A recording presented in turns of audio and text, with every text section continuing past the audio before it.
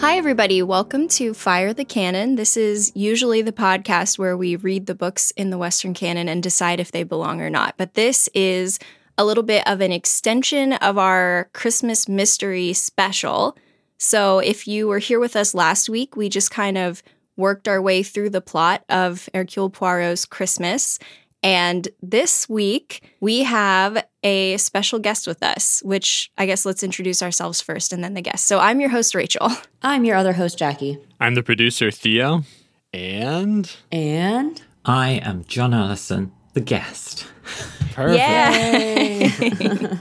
We've been on a run recently of guests introducing themselves right away. It's been so smooth. Yeah. I think probably my response time was quite poor. Actually, you probably want to edit that down so I sound like sharp and with it.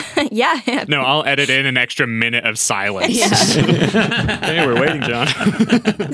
I mean, this is a mystery episode after all, so we do need to build the suspense.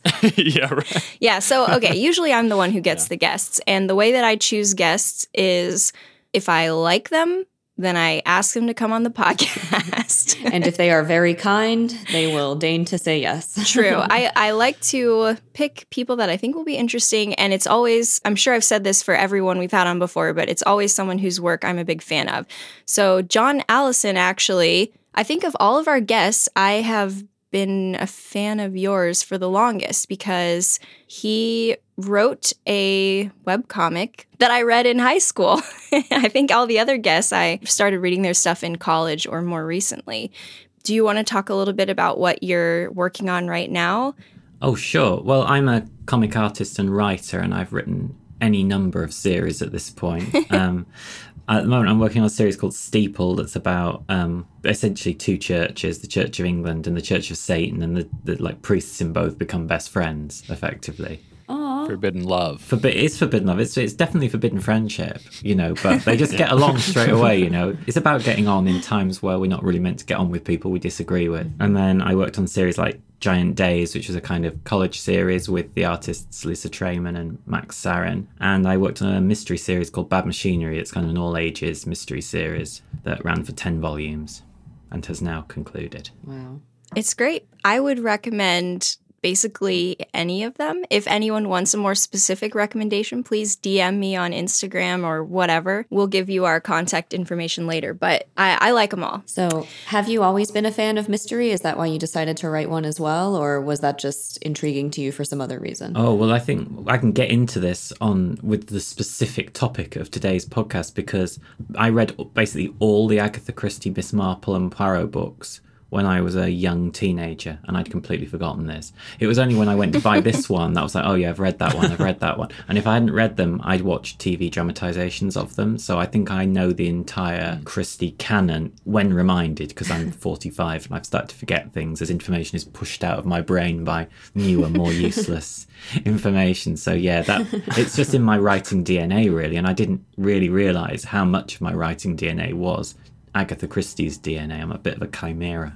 If you start reading a Poirot, for example, do you immediately remember, oh, this was the murderer? Or is it just a little bit familiar to you as you go through It's it? character names that I remember. In fact, there were names in the one we've read that the second that I saw them, I could say them out loud, and I had said them many times before, because some of them I'd watched on TV, and just the sort of pronunciations of international names and things like that, which would sometimes be a little bit colourful, the name would come to me straight away, yeah. Yeah, you're talking about Pilar, I suppose. Pilar Estravados, yeah. That name, Yeah. I think I've tried to call characters Pilar Estravados 4 or 5 times over the last 20 years, and there's definitely a Pilar in my work, though maybe not an Estravados, but the name, the second I saw it, was like, oh yeah, of course, that's the name that comes after Pilar, it's Estravados.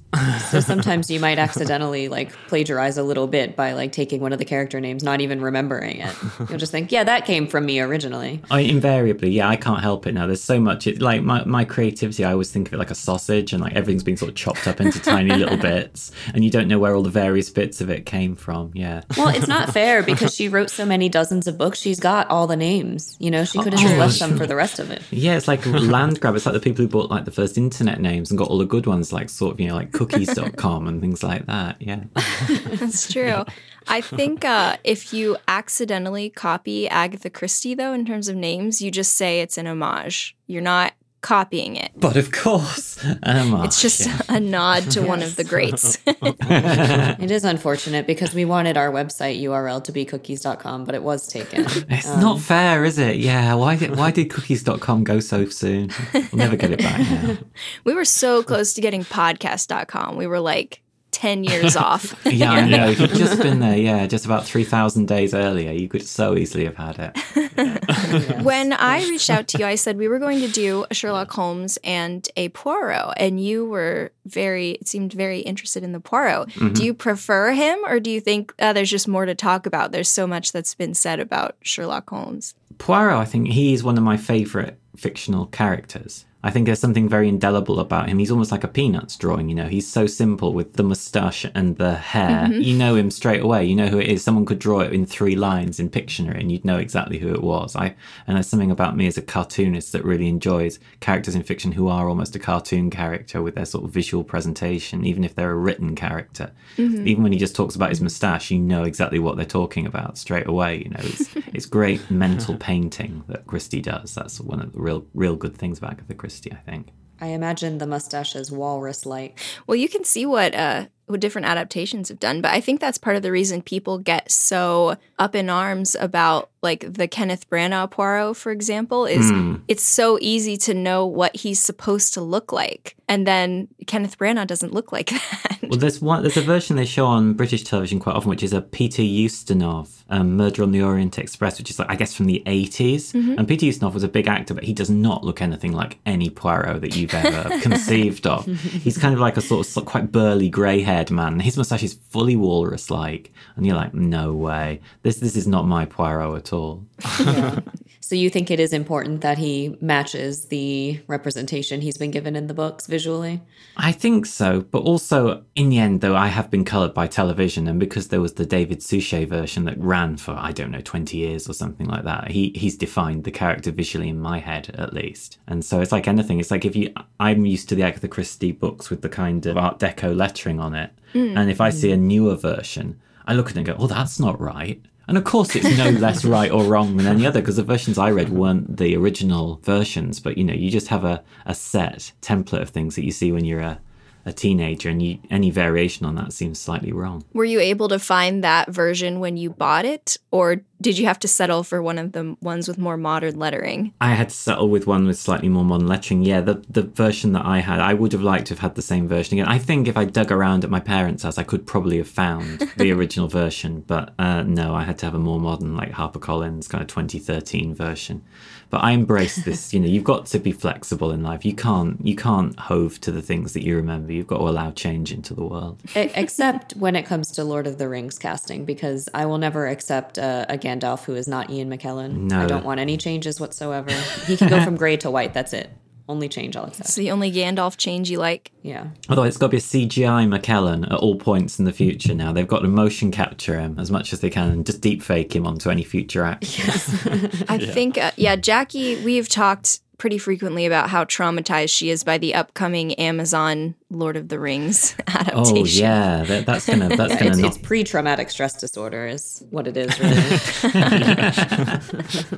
We saw there was an article that was like, we've heard the Amazon version is going to be very adult with mature themes, and I sent that to Jackie, and she sent in all caps like, no.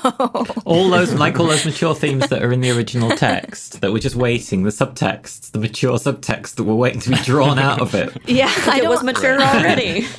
It's the ultimate struggle between good and evil. How more mature can you get? Well, they said they're going to put nudity in it, and I'm afraid.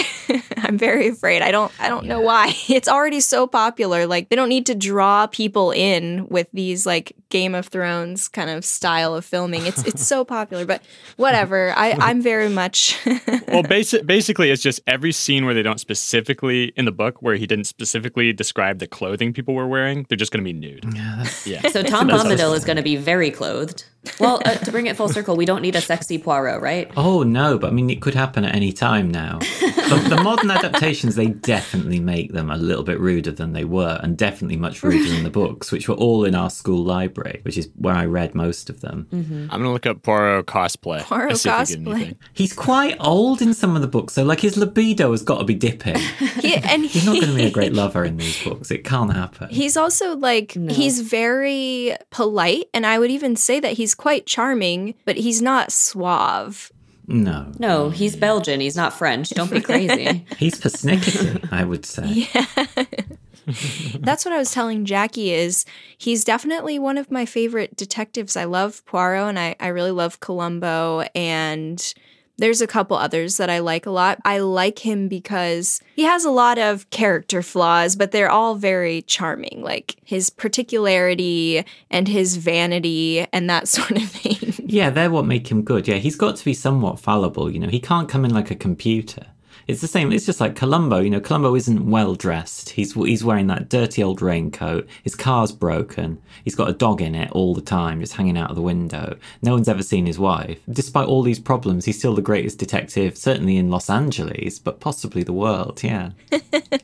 Jackie and Theo, have you watched any Columbo episodes? No. Nope. Really? Kind of surprised. I feel like your parents would enjoy that. I don't know if I should take it as a compliment or an insult when every time Rachel is shocked that we haven't seen something or read I something. mean, it was popular when you guys were, you know, living at home with your parents. So I know you don't watch much television now, but I thought at least maybe it would have been on the TV while you were there and you could have walked by. Nah. Oh, you've got to dig into the Columbo cinematic universe. Once you get in there, it's very rich. You know, once you've watched all the episodes of Columbo, you can learn about the TV show about his wife, who was never seen on screen, who had a show that ran briefly, played by Captain Janeway from Star Trek Voyager and Red from Orange is the New Black. Oh. I think people were mad about that too because they were saying she's way too young to be Columbo's wife and doesn't match what his descriptions. In no way does she match his description. No, but I love to watch the opening titles of it that are on YouTube and show it to people because I've never seen an episode of it. Nobody's ever seen an episode of it, I don't think. It's one of TV's great follies. Like by halfway through the series, I believe it's been renamed as like the Kate Mysteries, and they've taken any reference to Columbo out of it altogether. Did she ever have the dog with her? Do you know? Yeah, I was going to ask if the dog ever got its own spin-off. In the opening titles, she does like throw away all Columbo's cigars, and I think the dog is alluded to, certainly. So maybe the dog is what unites the two characters in, you know, but apparently nothing else does, to the extent that she can forget all about Columbo within whatever 8 weeks. Has Columbo died in that series? Like she's throwing away all his cigars, she's never mentioning him again? No, because there were many episodes of Columbo made after the brief dalliance with the Mrs. Columbo mysteries. So I mean, he's definitely still alive, or at least, you know, he's on the astral plane and then he returns, a little like a sort of Marvel character. I think I also really like detectives where they have comfortable personal lives. So what is his name? The Guido Brunetti series it's set in Venice in the 1980s. Inspector Montalbano, is that it? No, this is a more recent series. Oh, okay. Yeah, who's the writer of this? I'm going to Google it real quick. Her name is Donna Leon. She's an American who lived in Venice for a while, but I think the series was originally published in the UK, so they've made it to the US after a while. But he's this Italian guy with a good marriage and 2 kids, and he's always going out and dealing with these horrible corruption crimes. And then he goes home and his wife is making some kind of really good pasta, and they'll drink their glasses of wine on the balcony, and he'll read like old Latin histories and whatever. So you know, Poirot's pretty comfortable in his personal life too. So I think I really like that. I don't like the detectives where their whole life is in turmoil. So your mystery series is it high school sleuths? They're kids, right? Yeah, they're kids. So in the first book, they are 11, I think, because they start kind of like, the grades are slightly different in the UK. So like you start effectively big school that you then stay at for 5 or 7 years, depending on what level of study you continue to, sort of 11 till 18, I guess. And so my idea was that I'd kind of do 3 cases per school year. until they were 18. I didn't quite get up to 18. The series was not the same series. When you're writing about 18-year-olds, it is not the same book as when you're writing about 11-year-olds. So I had to kind of curtail things because readers of the first book could not really. Some of the younger readers, there were readers who were sort of 7 and 8, and there were readers who were 70, but the younger readers could not really have parsed the issues they would have faced as 17 and 18-year-olds. So I kind of truncated it at 15. It felt like I'd gone far enough. Okay. Right. I feel like all of your characters do feel pretty realistic. Like you didn't try to force them to do the same thing over and over again without taking into account the way that all the relationships change. So like the connections between the kids by the time the series is over, those are totally different as well. Yeah, that's it. I'm sort of obsessed with character stuff, and everything else is kind of set dressing. Like any sort of genre thing is kind of like a comfortable bed that I can just do all my character work on top of, which is kind of an inversion of how much genre fiction works, I think. We can kind of go through the book. I did have a quick question, which is, John, there have been multiple adaptations of Murder on the Orient Express, which if the audience has only heard of one Poirot mystery, it's probably that one. How many of those have you seen, and where would you rank them?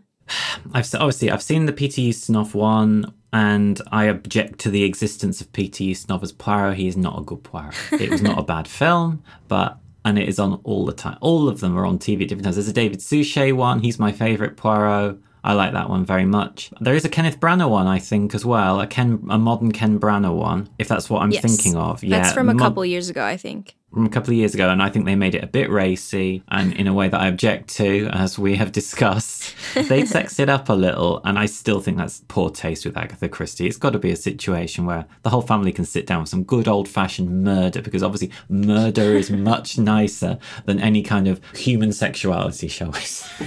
So I'm going to go, Suchet is the Agreed. tops, then Ustinov, because it's a good film, even though he doesn't look like Poirot. He's a great actor, a truly great actor. And then Branagh, I just don't agree with him as Poirot at all. Too flashy. Have you seen the one from the 70s? Oh, who is Poirot in that? Poirot is, I'm pulling it up. Let's see. Albert Finney.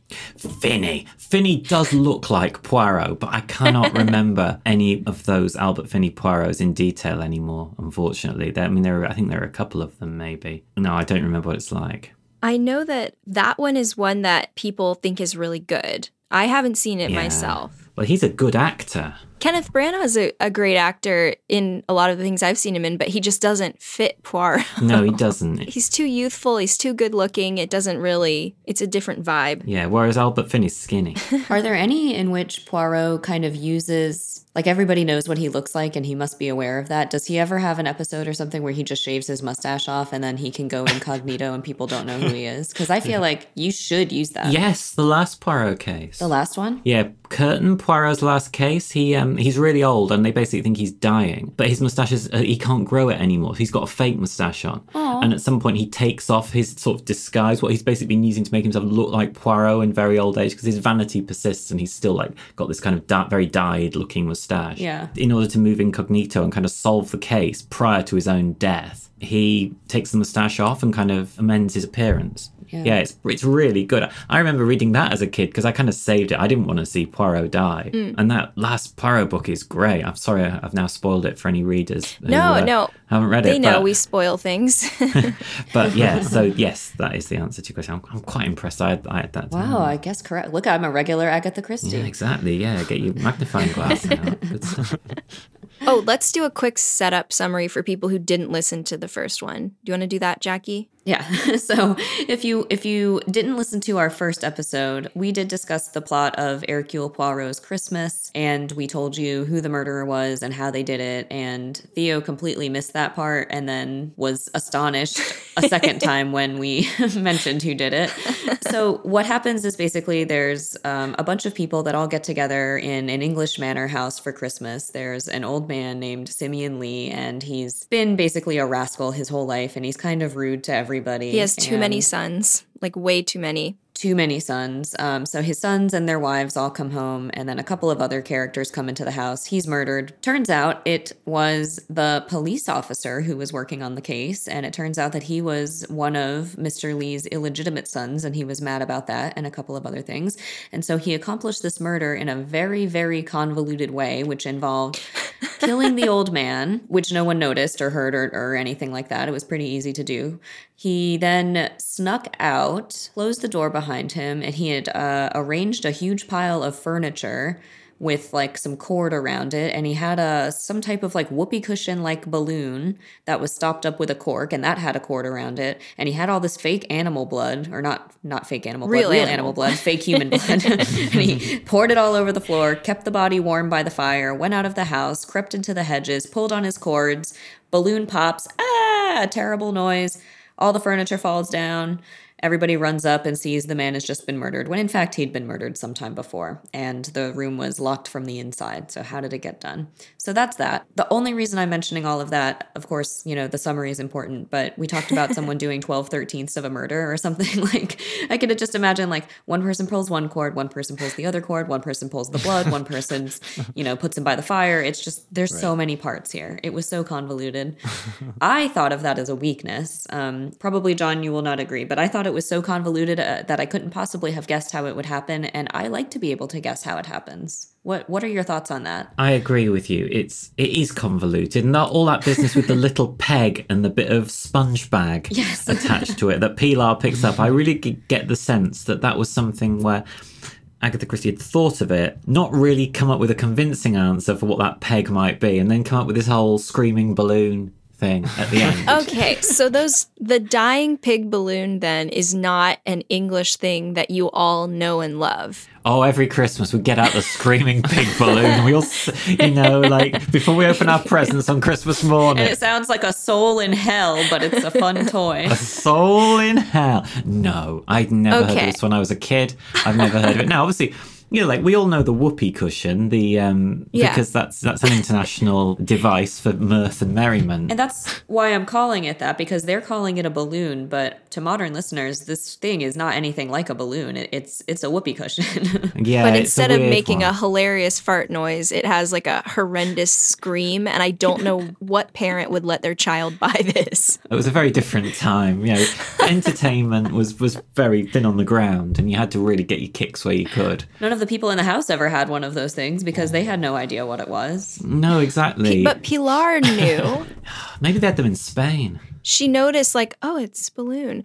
But yeah, it's just little kids. They didn't have video games, so they would just make their balloons scream at each other, just running around outside. It was like Call of Duty, all the horrors of war, but, in the comfort of your own home. And so the older people in those times would get together and say, oh, these kids are no good these days. They got these whoopee cushions and they're making screams. And back in my day, we had dying pig balloons. I mean, it's just the death of morality among the youth. It's the fault of the balloons. See, I was wondering because to me, I wasn't a fan of the solution because it's impossible to guess. But for me, it wasn't because of how convoluted it was. It was because of this. It all hinged on this item that I had never heard of in my life. So I was wondering if it's just Americans don't know it or if it's a thing from the 50s. No. And at the time, would people have been like, oh, a dying pig, of course. I wasn't sure if the way it happened was a bit of a MacGuffin. Like you were meant to have guessed it by the repeated use of the phrase high-bridged nose. Because people keep coming into that house with a high-bridged nose. Like Harry Lee's got a high-bridged nose. The South African emigre, he's got a high-bridged nose. The policeman who did it, he's got a high-bridged nose. And apparently no one has that if you're not blood related. It's impossible to have a high-bridged nose. Simeon Lee his high-bridged nose was definitely his gift to all his male children, from what I could work out.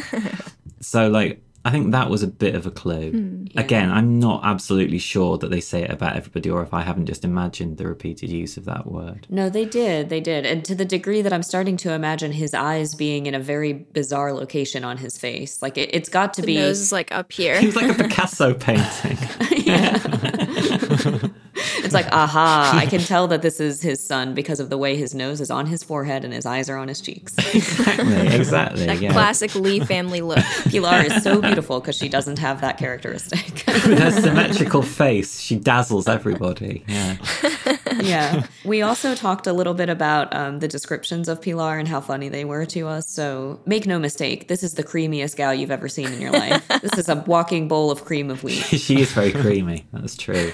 Yeah. Now, when you see people and you're trying to describe them in your work, I mean, be honest, how many times have you described someone as creamy? Well, whenever I'm writing a script for a story, and I have occasionally introduced Spanish characters, influenced, I believe now, in retrospect, by Pilar Estravados. The first thing I do is like just head to like the refrigerated dairy section of your local supermarket, stick your head in there. If there's any heavy cream, that's pretty much the look we're going for here. Yeah. You know, They say, sir, what are you doing in here? And you say, research. exactly. Just look at some cream, and like you'll get that Estravados look. Definitely. It's just like the old Spanish stereotypes are so weird because I feel like English people are famously pale and creamy. That's so right. just them remarking on this Mediterranean woman being like, oh, her skin, it's so white and creamy and she's so exotic because her hair is black. Like, surely there are English people with black hair. Wrong. Just like this Spanish person, a woman who, look, if you're in the US, the distance from England to Spain is like Nothing. Washington, D.C. to North Carolina. It's like a state and a half away.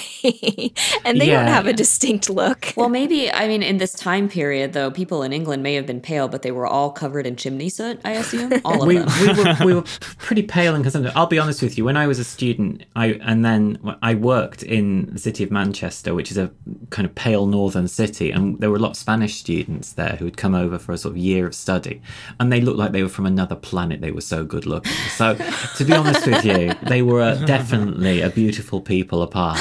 So I can understand this whole cream obsession is sort of. I think it's just meant to express the fact they look like they're well rather than ill.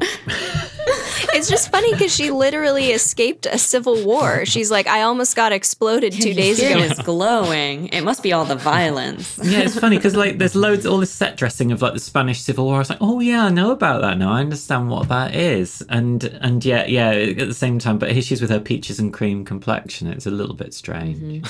I did say I think that I thought it might have been a stereotype that Spaniards were just violent because of how Stephen Farr reacts to Pilar on the train when he first meets her. Oh, She says, yeah. oh yes, I would cut my enemy's throat in a second. And he was like, you're a bloodthirsty girl or something like that. Yeah. But he like, loves it. He's just like, ooh, she's creamy and violent. She certainly doesn't fit with any Spanish person I've ever met. They were generally very pleasant and open-minded. I don't remember the Yeah. murder. That wasn't really part of it. Well, they were pleasant to you, but I mean, when you get that on their bad side. Oh, that's true. I won't cross that line. I don't dare now. Not knowing what I know now. That cream goes sour. It can curdle. That's true. Were the Spanish students you saw, would you call them creamy? Because I tend to think of people who live further south as having got more sun. Weren't creamy. No, they looked like people from Spain. They had the sun had touched their faces, and they had perhaps slightly darker hair than people from England, but they're not that much darker because, like you say, there are a lot of dark-haired people in England. They just look like they'd had a better diet than us and Right. seen more sun than us. Yeah. Sure, more olive oil than butter, something like that. Yes, they just lived a better life than us and would probably live longer. That was just all I could work out, really. Yeah, like those good-looking Spanish students you saw, they were retirees on a trip. Oh, don't say that. Oh, no. It's worse than I thought. Whew, that is pretty funny. Yeah. I mean, I do have to say, having been to England and Spain in quick succession, I much prefer Spanish food. Well, you've clearly not sampled our national fare. Look, when I was a Indian kid... food? Indian, exactly, our national dish imported from one of the many countries we conquered, that we colonised. I'm sure that's not a problem. Yeah, we stole, I wouldn't say that we pillaged these countries, but we pillaged these countries for their culture and their food. Yeah, sorry about that. No, curry's great. Yeah, I have to say the mushy peas, not a big fan. Well, it's effectively a sort of a homogenous, almost tasteless mass, isn't it? So delicious, definitely. It's halfway between a vegetable and a sauce, but it doesn't really know which one it is. It's an insult to peas because, we can grow a pea in this country that you can actually taste. Oh, but- yeah. You have great produce. I follow a lot of old English gardeners on Twitter. It's because we're a Protestant country and, everything was about table manners and it wasn't really about enjoying yourself. In fact, enjoying yourself was strictly speaking considered to be extraneous to, the British dining experience, probably until the 1970s.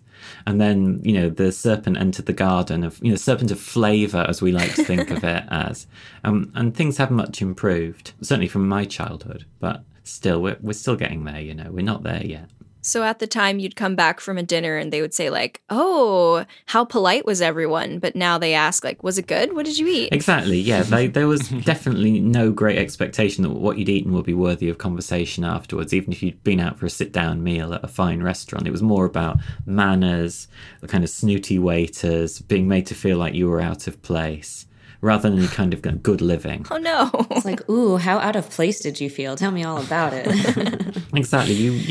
Because French cuisine was considered a higher form of cuisine. So restaurants were sort of quasi-French. They'd hire French staff and the French staff would be slightly supercilious with you. This is sort of before I was able to pay for a meal in a restaurant myself, but not that long before I was able to pay for a restaurant, for food in a restaurant for myself. Outside London, eating was quite bad. I was talking to, so we have a mutual friend, Emma Bleep. I don't know. Bleep it out, Theo. And she told me that her brother hiked part of the Appalachian Trail. So he would mail himself little bottles of olive oil because apparently like the calories to weight ratio of olive oil is by far the best. So he would mail himself little bottles of olive oil and would just take swigs whenever he was there because it tasted so good. But yeah, you can apparently survive if you're doing the Appalachian Trail. This guy was like, the most efficient way to do it is to just bring a jug of olive oil and a little bit of protein powder or whatever, and then just glug the oil. So here's an idea. Do you think they've ever thought of enjoying their lives instead? It's a very empty existence, walking along the Appalachian Trail with a carafe of good olive oil in one hand and then a protein bar in the other hand, just lightly nibbling and then taking a swig as you go. I don't think I'd enjoy that. I mean, why hike the Appalachian Trail if it's going to be like that, Push a dessert trolley in front of you as you go and you've got all sorts to work at. And just take your time. Just take your time. Stop and smell the roses and eat something that's not olive oil. Emma said that he tried it and he said oh yeah, it didn't affect my digestion at all. And I'm thinking there is no way that that's true. There's no way. Your intestines can't absorb that much fat after a time. You're not absorbing the nutrients. Wouldn't you just sweat it out of your pores? Wouldn't you just slowly but surely become a kind of Michelin man? Yeah, but you'd smell amazing. Wow. Yeah. Yeah, and then you can just wipe your face and lick your hand afterwards, and Yeah. it's just olive oil. Like the still suits. Yeah, still suit with olive oil. That's good. I did though discover recently. I made a salad dressing, just a very simple one with olive oil, white wine vinegar, a little bit of salt and pepper. We'll post the recipe on Instagram. Yeah. But first, I want to tell a long story before we get to that part on the Instagram post. Oh, okay. Recipe. No, but I made that, and then I had some left over, so I poured it on my mashed potatoes, and it was amazing. Olive oil and vinegar on potatoes. Oh my God, so good.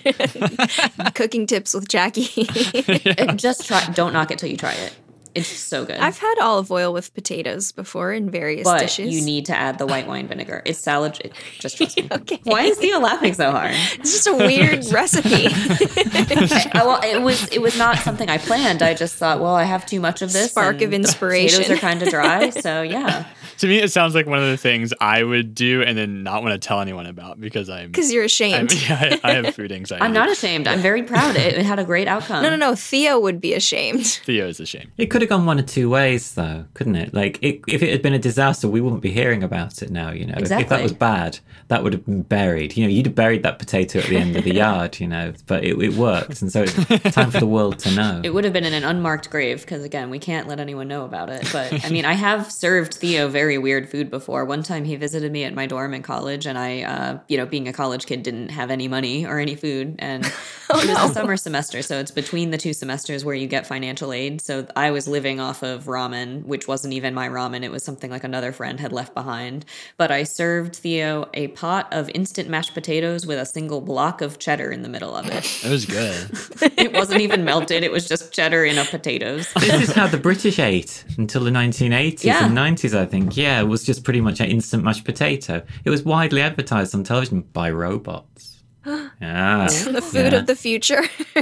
Dehydrated potatoes. It's like astronaut ice cream. But Genuinely, yeah, it was robots. They just used to laugh. The robots would laugh a lot while eating instant mashed potato. It was called Smash. The robots could eat. Yeah, they liked it. Listen, you're going to have to go on YouTube and look up. It was called Smash Instant Mashed Potato. And the robots, they were very good. Like, British advertising of the 1970s was very inventive. what was the purpose of that? Like, something that can't taste loves these. I guess that's why Theo liked what I served him too, because he also can't taste very well, apparently. Maybe you were supposed to assume they were robots designed to taste things. Well, I don't ever remember watching them kind of chewing the potato. All I know is they loved to prepare it. But it was a world of food that wasn't particularly good tasting. So in order to compensate for that, so business could profit. And that meant that advertising had to be very, very good in the 1970s because the products were generally very, very poor in the UK. These look awesome. You'd be eating these it robots. and you'd be thinking about the robots, and that's And how you would laughing. enjoy it.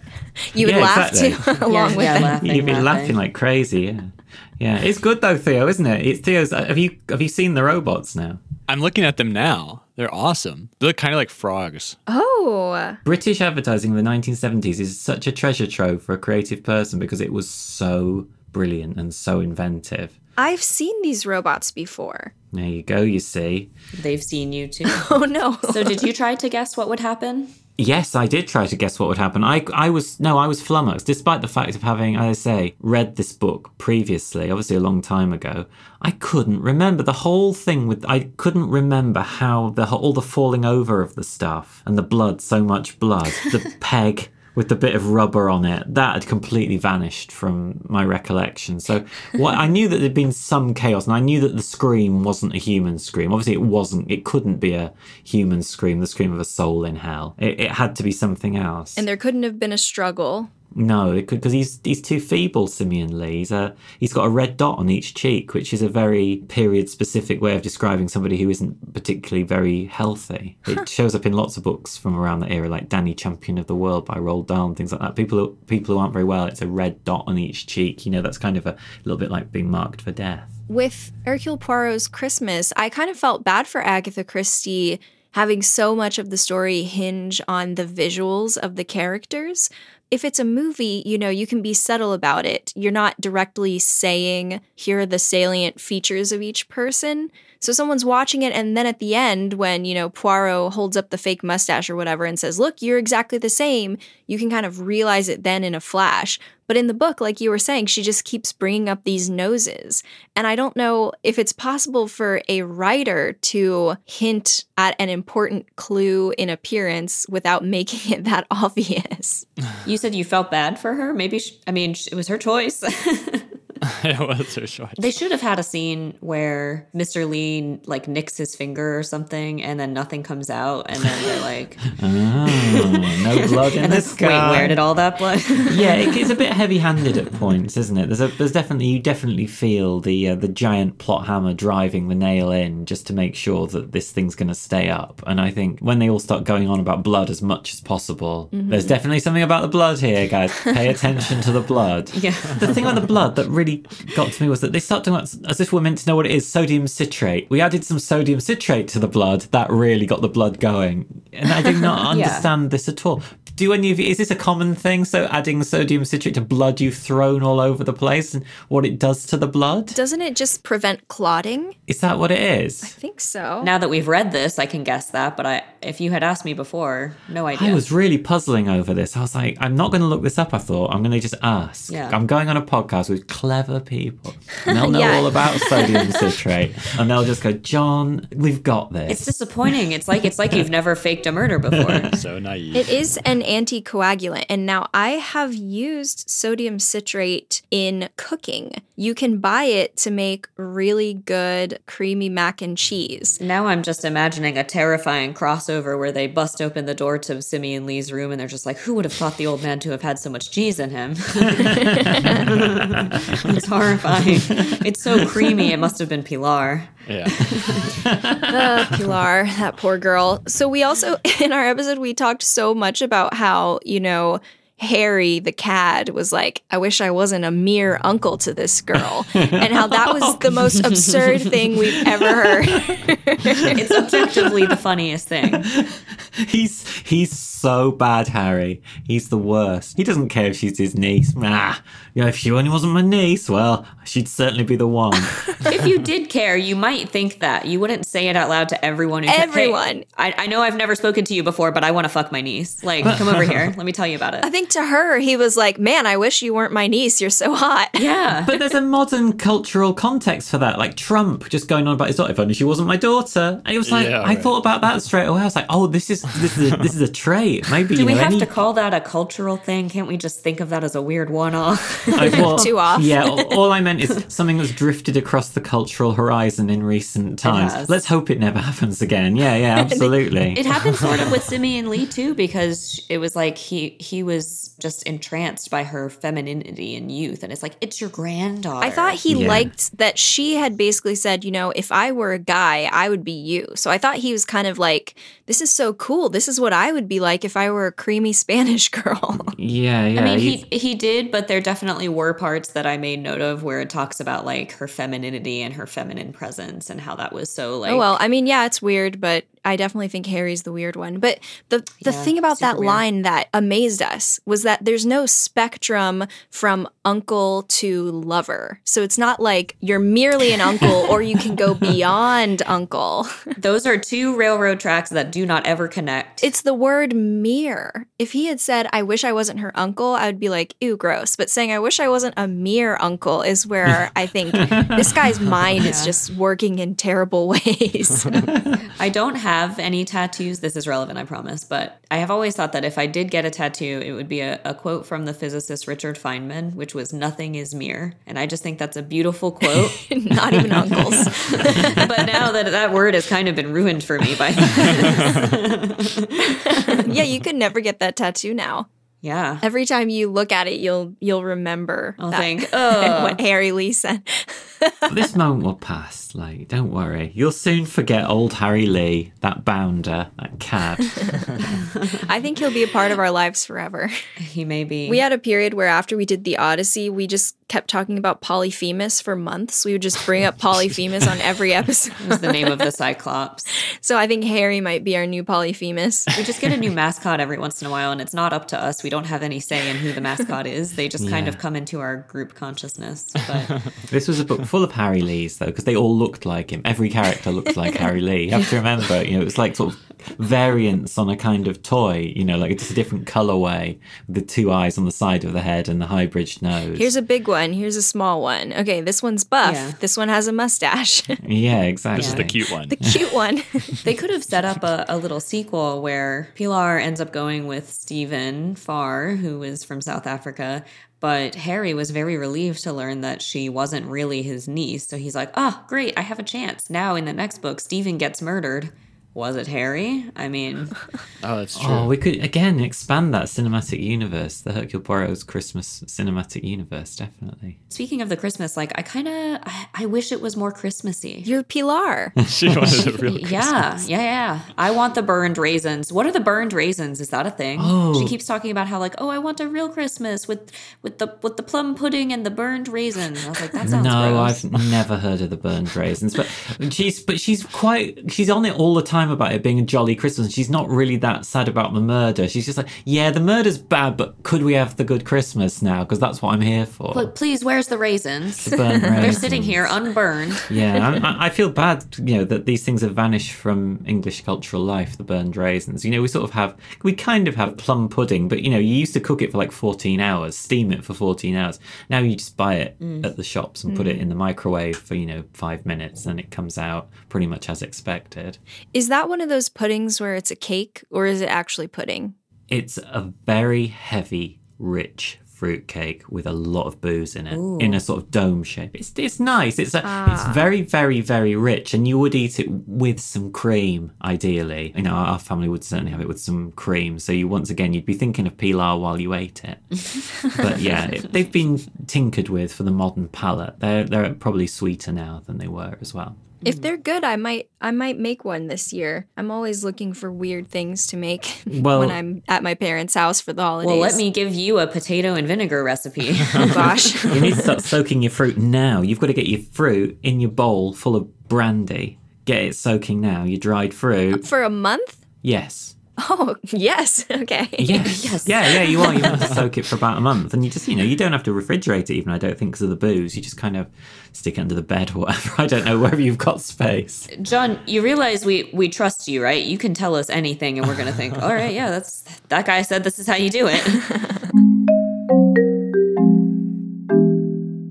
Hey guys, this is Jackie. Remember me? We're jumping in the middle of the episode to just remind you that you can go to patreon.com/firethecanon and sign up for one of our donation tiers. We have a lot of fun stuff there and we love it when you join and you get a shout out. Go ahead and try that, and please, please, please leave us a rating and review if you haven't already. We just got another one this week and we all texted each other about it and we're so excited, and thank you to whoever left that review. Thanks. Back to the episode. But who was your favourite wife out of the wives? Because I enjoyed like trying to imagine how all the wives looked, and it kind of made me want to draw them. I haven't had time. I haven't been in a place where I could draw them. That would be interesting. If you do draw them, let us know because we'd love to see. But Because obviously Magdalene, the racy young wife who's had a previous relationship with some sort of military figure who might have been her father but probably wasn't. I quite liked her. The gold digger, she was yes. I liked Hilda the most. Oh, Hilda, she's so doughty, isn't she? She really sticks up Yeah. for David. Yeah, I liked Hilda as well. She's so gentle. I like that vibe. I also really liked that everyone's like, oh, so audience, David is the artist's son who like ran away after his mother died because he hates his father. And his wife, Hilda, is described as being kind of plain and stout, Yes. but she's like very nice. She has a really good backbone and she's always like sticking up for David. And she's one of the ones at the end where Poirot's like, 2 people have it in them to murder, and Hilda's one of them. Yeah. And then Alfred's wife, who's the only one that Simeon Lee sort of likes, they have a grudging respect. She's sassy. Lydia, I liked Lydia. She speaks her mind. I like all the wives. The lead sons really ran the gamut. They're good characters, aren't they? They're really good characters. I liked all the wives as well. I really I enjoyed don't think them. Magdalene is supposed to be likable. We can like how she's set up. Likeable Exactly. as a character, not as a person. As a person, No, yeah. she's not a good person. No, but she's sort of perfect for the plot. You can absolutely see what role she fills. I really enjoyed her. And then thinking about the role of George, so is Agatha Christie, I don't know anything about her politics, but, she clearly wrote George as this kind of like stodgy Asshole. Yeah. MP. Yeah. Yeah, he is. He's very much a kind of conservative politician of that era. He absolutely fits the mold. He's a doughty establishment figure. He's not that different to like a lot of the modern conservative politicians in our country. So you could recognize him straight away. I don't know what her politics were either, but she doesn't seem to have a particularly high regard for this kind of moneyed MP, slightly pampered, kind of playing at politics kind of figure. Right. Yeah, clearly If I not. had to guess based solely on the book, yeah, I would guess that she isn't a big fan of his political party. But as far as I know, I don't think she was very open about her politics. But Poirot is one of those detectives like Columbo, where a lot of times the people he's going after are the wealthy. And the way that she writes them, she often is very harsh. It is hard to say, but it's easy to write. Like her readership will have been largely drawn from the middle and sort of upper working classes, so it's very easy. The easiest direction to point in is up, writing Right. for the general public, and she's very good at it. She's very good at making sort of demonizing certain aspects of upper class life, which I think. That's one of the things I love about Agatha Christie is these Yeah. sort of grand caricatures of the upper classes, where if you read like the Mitford letters and things like that, they're absolutely real. I know you talked about how your steeple that you're working on now is kind of a commentary on not politics necessarily, it sounds like, but just, Division, really, more than anything. Yeah. Yeah, exactly. Do you feel like a pressure to address current issues, or is it less of a pressure and more of something you want to do, or do you try to, make it just art and not think about it as much? I mean, where do you kind of fall on that spectrum? I think of myself as an entertainer, and I think that the need to comment on these things has crept into so many areas of our lives. On social media, you're expected to become a kind of commentator on things that ultimately, if you weren't participating in social media, you probably wouldn't spend more than 10 minutes a day thinking about when you saw them, on the news, or, they came across, your consciousness for a second, and you wouldn't think past them, whereas you're meant to have a strong opinion now, which isn't really compatible with day-to-day existing, because everybody's different and everybody is in a different position on the political spectrum just because of our temperament as much as anything else. I try not to be didactic about things, because you can prick people in so many different ways that you don't even realise that you're doing, and ultimately I do want people to have a good time reading my work. I'm not a cultural commentator. I care deeply about these things, but at the same time I recognise that the role I fulfil in society, I am not an opinion writer. I am somebody who's trying to make people laugh, or if they make them think, I'm trying to make them think about the personal rather than the political. So we talked about how great the wives are. And I've told friends before, my friend Emma, who we mentioned earlier, she came over and I was saying, oh, this is who our guest is. And I, pulled out some of the comic books I have and I'm like, here, take a look at this. I told her that your female characters are some of my favorites. And there are there are plenty of male writers who I think do a good job writing women. But there are a few where I read a female character and I'm like, I cannot believe this is a man. And I was like, yeah, John Allison is one of the 2 or 3 that I can think of where I'm like, these are so good. And not only that, but then you have to draw the women, and that's another pitfall that you could easily have fallen into something terrifying on. But yeah, right. Well, the thing is, in comics, there is absolutely no kind of depiction of women that's anything. It reflects the male gaze at all. It's very much, no. Yeah, of course, you can get yourself into all sorts of trouble. You can step out the front door and trip over in comics pretty fast if you're drawing women. I try to write with empathy, all characters, like not even villains in quotes. I'd still try to think about why they are the people that they are. And I think if you write from a point of empathy, if you can manage to understand somebody, you can try and write them in a way that's realistic. Where you get into trouble is when you try to write so far outside your frame of reference that you can't communicate the way somebody feels. The thing was, I went to an all-male school from the age of 11 to 18. I mean, I did meet girls, but not that often until I was kind of a late teenager. So I felt I'm not like a mega alpha male. So I felt so starved of women's company that when I went to college, I was very keen to meet women, not from a purely, I was keen to meet babes. Because the world of women had effectively been closed to me for 7 years, and I felt it was an enormous injustice, because the world of men was effectively the world of farts and burping, So, I wanted to get onto the rarefied, or a slightly more rarefied, because I believe women do fart on their birthday. I believe is when they're allowed to fart and burp on Christmas Day. Save it up for one day and then. Yeah, exactly. Yeah. Oh, it's a big day though. Yeah, exactly. Yeah. But no, honestly, I felt so stuff. I'm sure that feeds into why I enjoy writing women so much, and trying to sort of understand their experience, because when you've lived in a world where it's literally just boys queuing up for class, just barging into each other, and just endless, tedious ribaldry all day long. That's our podcast, Endless Tedious Ribaldry. That's my life, Endless Tedious Ribaldry. But I'm talking, No. Yeah, so I think that's why. It's just a desire to understand something that had been denied me for so long, that had built up a sort of irresistible desire to not be in that world. See, I think that's interesting, because you could so easily have gone the opposite way. And I'm sure there are plenty of your schoolmates who are like, yeah, I didn't grow up with women. I don't really get it.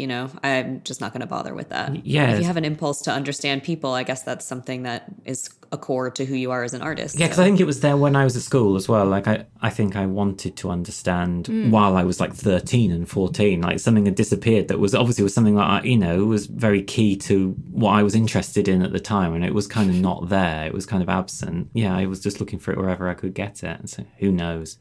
I can psychologize about this for a long time, but I don't think we'll ever really know the answer.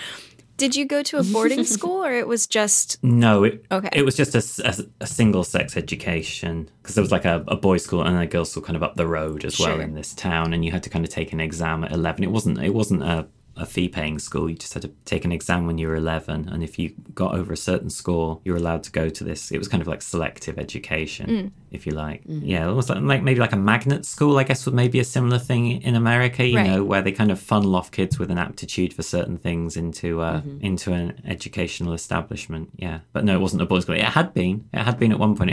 There was a boarding house, but the last of the boarders was still there. There was about 4 kind of 18-year-olds, these kind of hulking boarders remaining with kind of like long hair, but they vanished after my first year there, and then that was it. That was the end of boarding. I'm curious, what is your process for when you start making a comic? Like, what is the order of operations for that? How does that work? One, got to have some ideas. So like, I know that sounds stupid, but a lot of people will go, well, how do you write from a blank sheet of paper? The answer is you never ever want to start with a blank sheet of paper. So I have like a bit of a treasure trove of ideas. They're ill-formed, protoplasmic, that's the word. And I just go through them. I'm like, well, what can I make something out of here? Then I kind of work the ideas out on paper. I might draw some little faces and write down a few lines of dialogue. Like if it's like a single issue comic, like, you know, like a 22-page comic, like a monthly comic, then I make like a breakdown list of all the pages, like a list of 1 to 22 and a few sentences for each one, see what happens on that page. That's all my beats for the story. And maybe a line of dialogue. I thought of something funny to go on the page. And I work out from there. And then when I write a script, what I basically do is I basically draw like a bad comic, you know. So I have a book, you know, like a notebook, so I can see the facing pages, like the pages of a comic. Right. Because page turns are really important in comics for reveals. You know, visually, if something's on the right-hand side of a page and it's a reveal, you can look from the top left to the bottom right and see your surprise before you've got to the explanation. I make like a bad comic, I write the text on, I do a kind of rough layout of what the page looks like. Sorry, does that mean that the surprise should always be in the top left corner? No, I'm going to show you. Hang on. I've got my notebook here. I realize this is great for the listeners, but the way it works effectively. So what I've got really, if you can see, it's kind of like a bad version of a comic. You know, it's sort of scribbly, but it's got faces, all the dialogue and the positions of people. And this will change when I come to draw it, if I'm the person drawing it. Right. And it's given me pretty much everything that I need. And then I can draw from that with confidence that a lot of the thinking has been done. You know, there's no blank. The blank sheet of paper stage has been counteracted really early on, and so you never see, because you're juggling a lot of different creative processes when you're writing a comic, as well as the writing and the drawing. You know, you're trying to harmonize everything. It's not one thing or the other. So your surprise effectively should be, I mean, I guess it would be top left. Ideally, if you want to, you know, capitalize on the Western reading direction, yes, I suppose so. But like some comics will, like, if it's a big surprise, won't they like fill basically the entire left page with one frame or something? Yes, I sometimes feel a bit the price that comics cost in 2021. I sometimes feel that filling a whole page with one drawing is a little mean to the reader at this point. It's fine if it's like a kind of nice scholastic, you know, 200-page graphic novel or whatever, but I think when it's a 22-page thing and someone's going to have to wait a month for their next issue, I feel very, very iffy about those big splash pages now. I feel like give people a bit more value. I grew up with like comic strips, you know, abundance of panels. So if you open a book and they're the size of postage stamps, you're like, now this is a really nice guy. Exactly. Like these, I know how hard those people are working if they're all the size of postage stamps, because you've got to think, if there are 25 panels on a page, which I have seen, that guy's working, or lady, is working very, very hard. Very, very hard indeed. They've had to think 25 times about, whereas somebody who's just drawn one picture, they might have spent an afternoon drawing it, but they've only had to think once. It's not the same. It isn't the same. Now, something that I like a lot about your series is that they do end in like a pretty reasonable amount, in my opinion. I've been reading comic books like Western and Japanese and everything since I was in middle school, I guess.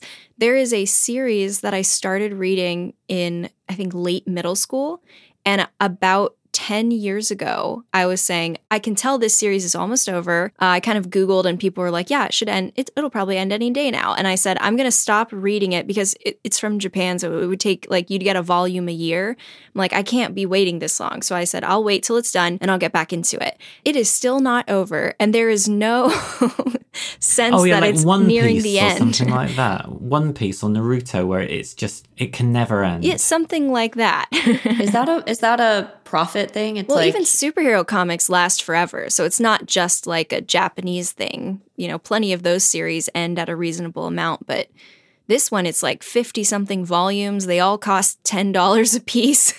It's an investment. A lot of the Japanese ones are like, they're appearing like sort of weekly in Shonen Jump or the Seinen magazines, and they're voted for, aren't they? And as long as you continually voted for to continue, unless you decide to end it yourself, you don't have to end it. The editorial are never going to tell One Piece to end because, it's always popular. But I end things because I get tired. Like after 5 years of something, to be honest with you, I think I've been around this garden as many times as I can. I've trimmed, I've got it looking as pretty as I can. And I know that there's definitely a point around year 6 or 7 where I start to feel like I'm not doing this for myself anymore. And, and there's no reason not to come back to things later, but I definitely have a sense that I should finish. So when I did Giant Days in particular, I had a real sense right from the start that it would run for 5 years, which was sort of my optimum length, and then it would end with a proper ending. And even if I did use those characters again, it wouldn't be a reiteration of the same setup and the same dynamics, and it couldn't just be, oh well, it's come back. Because what's worse than something like the Gilmore Girls reboot where it's tired? You can see how tired it is, and it's like, I don't ever want to be in that position of, because I've definitely pushed things on for too long because the fans liked it, the readers liked it, and I can't do that anymore. I have to stop when I'm done. Yeah, I'm curious, is it kind of a little bit scary to do that, though? Like thinking, okay, I'm going to start something new, and will I retain the same readers, or, will people like this next thing? Yeah, I'm a coward. Everything that I've done virtually has been extrapolated in some way. Like you seed the pilot for the next thing in your work.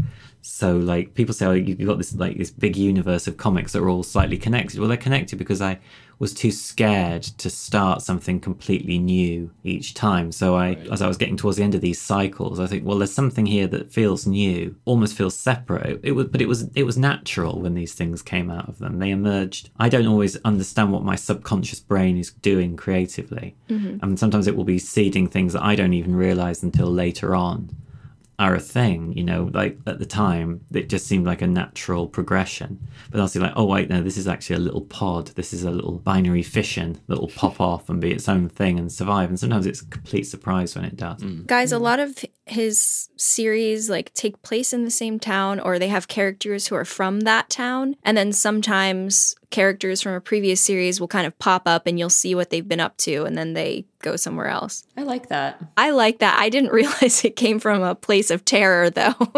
I've become more virtuous about this as I've gone on, because I don't think a guest appearance can be unearned, and I can't solve a plot point by bringing back a character from the past. That's not allowed. So if a character turns up, it has to be organic, and it has to be like a friend from visiting, with all the implications of a friend from the past visiting.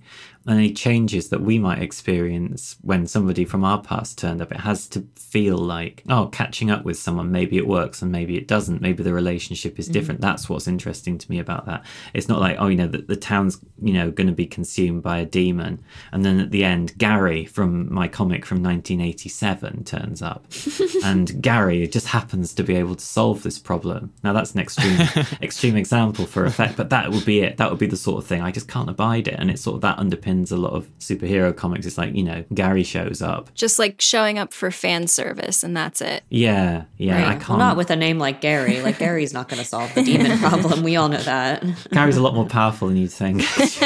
Gary, he's amazing. He just works at like an auto dealership. He's amazing. Great character. I do have one question about the actual drawing. So how did you kind of come to develop your drawing style? I mean, do you have a choice about what your style is? And this is coming from someone who can't draw, so I don't know. I feel like some people can switch between different styles. Is that something that you've noticed, or? I'm a writer who draws to service his writing. Okay. I was never a great artist as a kid.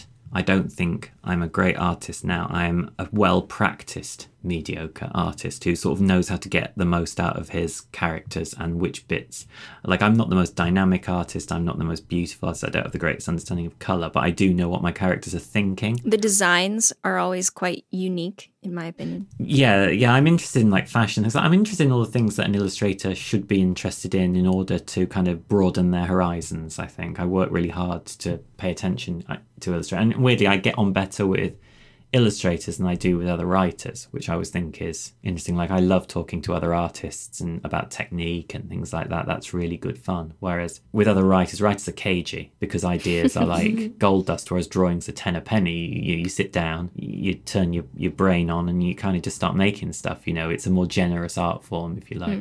So yeah, in terms of my style, there were things that I liked, but the way I draw doesn't really look like any of the things that I liked, and I couldn't tell you where different things come from anymore because I've been doing it for so long that it's a bit of a gnarled version of myself, really. There's too much of me in there at this point, and what I know I'm good at and what I know I'm not good at. So yeah, I'm not great at switching to other styles as well. I find it really hard. Sometimes things will creep in that you don't expect. You'll end up drawing, you just over time you'll start drawing heads slightly too tall or chins slightly too long, and it's all muscle memory, and I can't picture anything in my head. It's what's it called, aphantasia. I can't picture anything if I close my eyes. If you ask me to draw like the Queen of England, who I've seen, thousands of times, I couldn't draw you a picture of her. I know I could draw you an old lady based on how I know lots of different ways to draw an old lady, but I couldn't draw the Queen's face without looking at a picture of the Queen's face. So a lot of what I'm doing is sort of the word leg exists in my head, and I know lots of different ways to draw that with my hand. If you said to me, draw someone who looks a bit like Sophia Loren, I'd be like, I can't recreate that shape out of my head. I have to have a resource. Is that just for people, or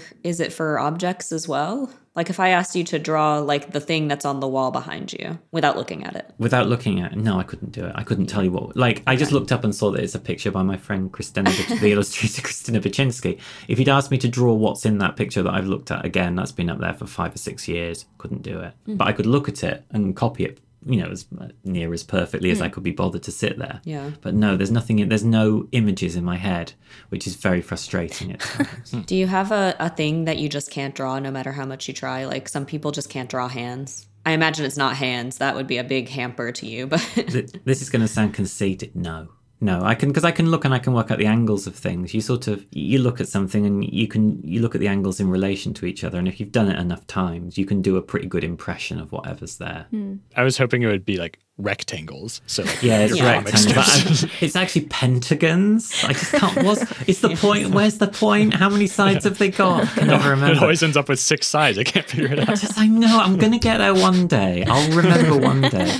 But no, it's funny. Like I'm a good copier, and a lot of the time I'm copying myself. Effectively, is how it works. yeah. I'm just curious with a comic, like how do you handle the pacing of it? Because sometimes when I'm reading a comic, I'm thinking about almost like a storyboard for a movie. Like these are like the crucial shots that you have to get to. But then in a movie, of course, you would have time in between and everything like that. Yeah. And I'm wondering if that's a difficult thing in comics to work that Again, out. as a writer, because I'm writing and because I come from a sort of comic strip tradition, I'm always writing in terms of, well, I can't write, they're not always gags because they're not always a gaggy page. But they're sort of like a poem, and I sort of know what the rhythm has to be. And you can't be on all the time, because then if you're on all the time, there's no dynamism. So you're kind of creating a flow of action, of incident, and then slow it down, speed it up. And it's just like a poem. It's like you just find a rhythm all the way through it. And again, it's very hard to talk about because I've done thousands and thousands of pages now. But I know with the writing, there's a rhythm, and the writing, as I got better at making comics, began to suggest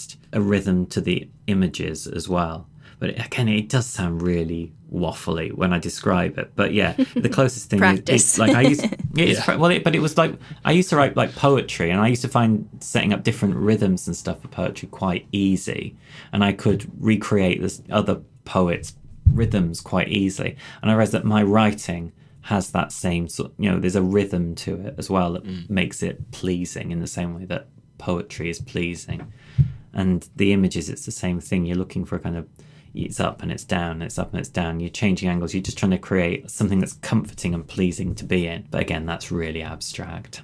I don't think I would trust the answer if it was very like, oh, here's the rule. Here's how you do it. Yeah, like here it is. Yeah. Oh, I wish there was a rule, because I spent years trying to work these things out, because there was no way. You couldn't look at things, pull them apart and say, this is how it works. Right. You could copy someone, but there was no answer in that. It was only through doing it and seeing what people responded to and what I responded to, and sort of went, oh, that seems different. That feels new.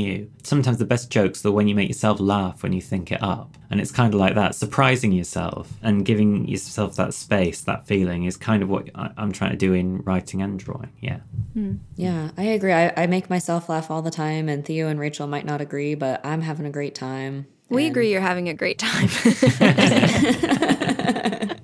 Yeah. Well, I know you're nearing the end of your battery, and I am nearing the end of my ability to stop myself from saying, what happens with Shauna and Charlotte? Tell me their futures. So now's probably... I've done some Charlotte stories. Do you want to know? Do you want to know? Do you really want to know? I want to know. I did the Wicked Things series, which was a sort of Charlotte post-school series, but it was unfortunately the pandemic kind of torpedoed it, really. So, and then now the artist has moved on. So that Charlotte is in a bit of a negative zone, floating in space in a crystal prison, waiting to be released so I can do some more mysteries, because I think I've got a board behind my head in my office, and there are 1, 2, 3, 4, 5, 6, 7, 8, 9, 10, 11. There are 12 Charlotte stories that I haven't actually drawn or given to anybody else to draw on the board. They're not fully written, but they're worked out. But I mean, yeah, they're sort of, I think they're a little bit estranged. It's something I could see myself coming back to, like their friendship years later and exploring further. But I have a feeling that sometimes friends who are so close when they're young, once they get older, they, after all these years of finishing each other's sentences, all of a sudden they can't finish each other's sentences anymore. They've grown apart from each other. And I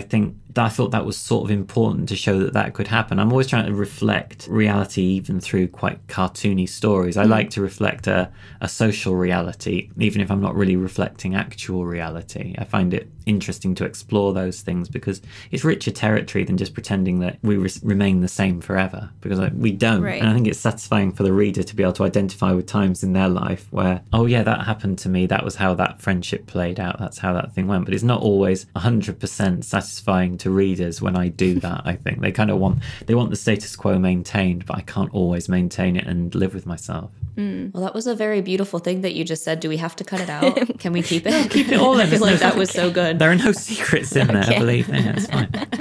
Wow.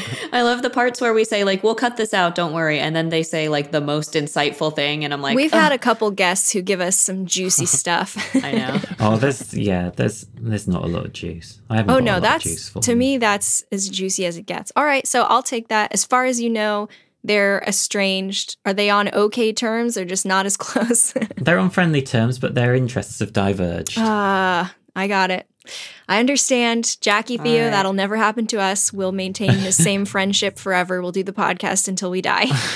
Oh, yeah, absolutely. And I mean, that's why we keep repeating the same jokes. You can finish my sentence forever because you know what's at the end. At the end. At the end.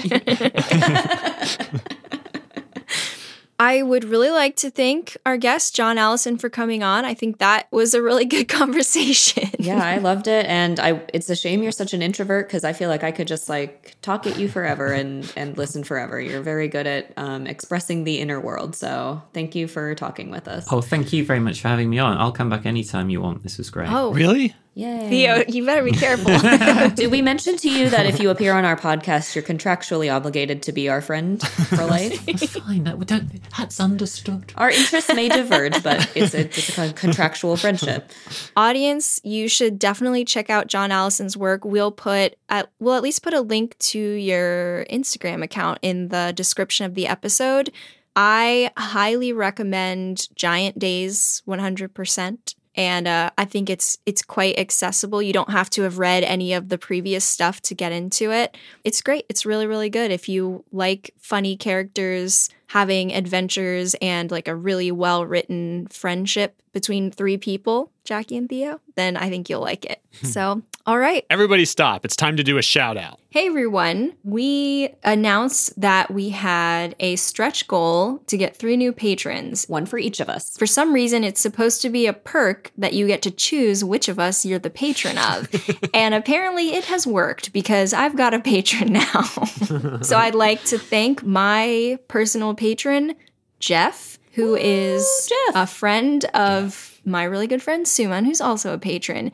And Jeff sent us a really nice email about enjoying the podcast. And It was so nice. it was so Super nice. nice. We really appreciated it. And we really appreciate your patronage, especially me. He's also just said a lot of nice things to us on Twitter, which I haven't even gotten the chance to look at, but they've been I haven't popping up even on my seen phone. it yet. I can't wait to see it. We love it when people love us. I love this guy. Thank you, Jeff. But anyway, thank you so much. And if anyone wants to patronize Jackie or Theo, you better hurry up. All right, back to the episode. All right. Thanks, everybody, so much for joining us today. We hope you enjoyed that as much as we did.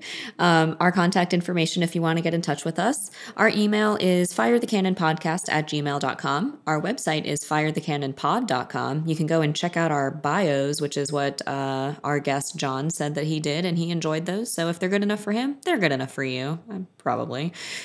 If you want to check out our Instagram and Twitter, they are at firethecannonpod. And our Facebook group is Fire the Cannon Podcast. We have a discussion group there as well, which we love it when you guys give us your hot takes, your thoughts, your criticisms, your comments. All of that is very enjoyable to us, and we love chatting with you. I hope you'll head over there. And finally, if you do want to throw a few dollars our way, a couple times a month, not a couple times a month, a couple dollars once a month, or $1 a couple times a month, you choose. You can go to patreon.com/firethecannon. And we appreciate all of you so much. If you want to check out our guest's Instagram, he is on Instagram at Bad Machinery. One word, BADMACHINERY. Awesome. Yeah. And yeah, thanks so much for listening to us. Bye.